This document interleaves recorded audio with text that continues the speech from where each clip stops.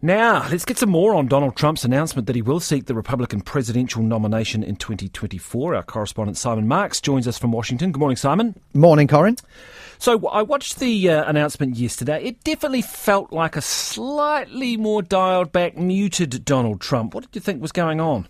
Yeah, I think there were almost two speeches being made there. There was the speech where he was very much focused on the words that were appearing on the teleprompter in front of him, which is never, to be honest, his favourite way of delivering a speech.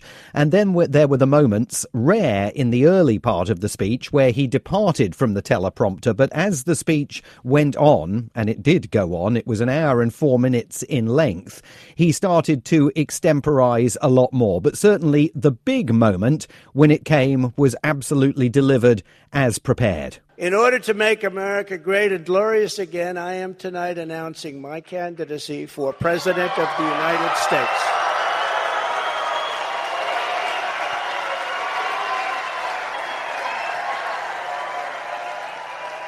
Together we will be taking on the most corrupt forces and entrenched interests imaginable. Our country is in a horrible state. We're in grave trouble.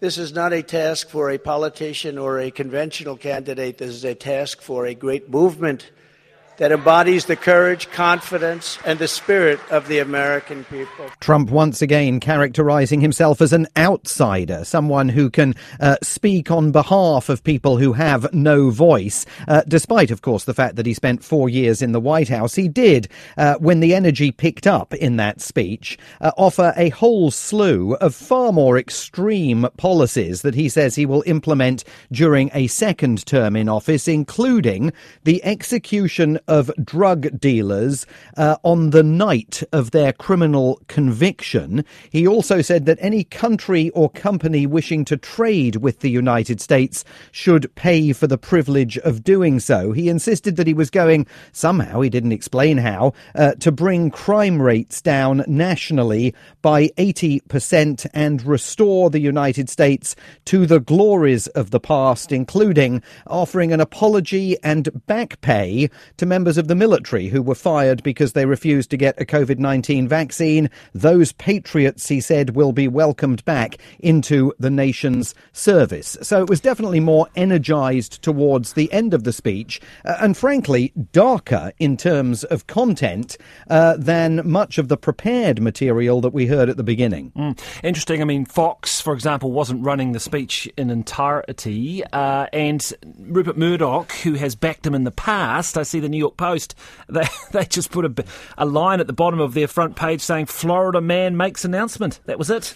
Yeah, I think, to be fair, Fox did stick with 40 minutes of the speech, I think, before they bailed out, leaving me and everybody else to watch the remaining, 25 minutes on internet streams. Interestingly, those internet streams gained audience after Fox pulled out of the speech. But there's no question that the Murdoch empire has bailed on Donald Trump. We've seen the New York Post describing him as Trumpty Dumpty, with a picture of Donald Trump precariously sitting on a wall. They've described the Florida governor, Ron DeSantis, widely assumed to be a challenger for the presidency, though he hasn't declared yet, as the future. And the Wall Street Journal has excoriated Donald Trump, describing him as the Republican Party's biggest loser. And yet, when you look at the polling, while Ron DeSantis now enjoys a double-digit lead over Donald Trump among Republican voters in 4 battleground states, Iowa, New Hampshire,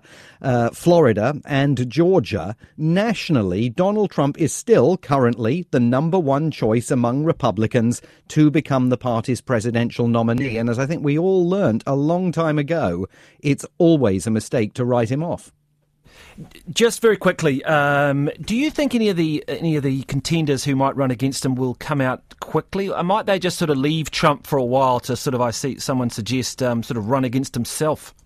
Well, I think it's possible that other people will get into the race, but not necessarily rapidly. I mean, clearly, this is going to be a free-for-all for the Republican Party's presidential nomination. It's very unusual to declare your intention of seeking the presidency this early, especially after the midterm elections. Most politicians like really to dive in to the trove of data that real voters have delivered to campaigns about what they're thinking and what they're feeling. Donald Trump, of course, hasn't done that, but many of his challengers out there are undoubtedly trying to figure out precisely where to position themselves on the political spectrum before they leap into the race.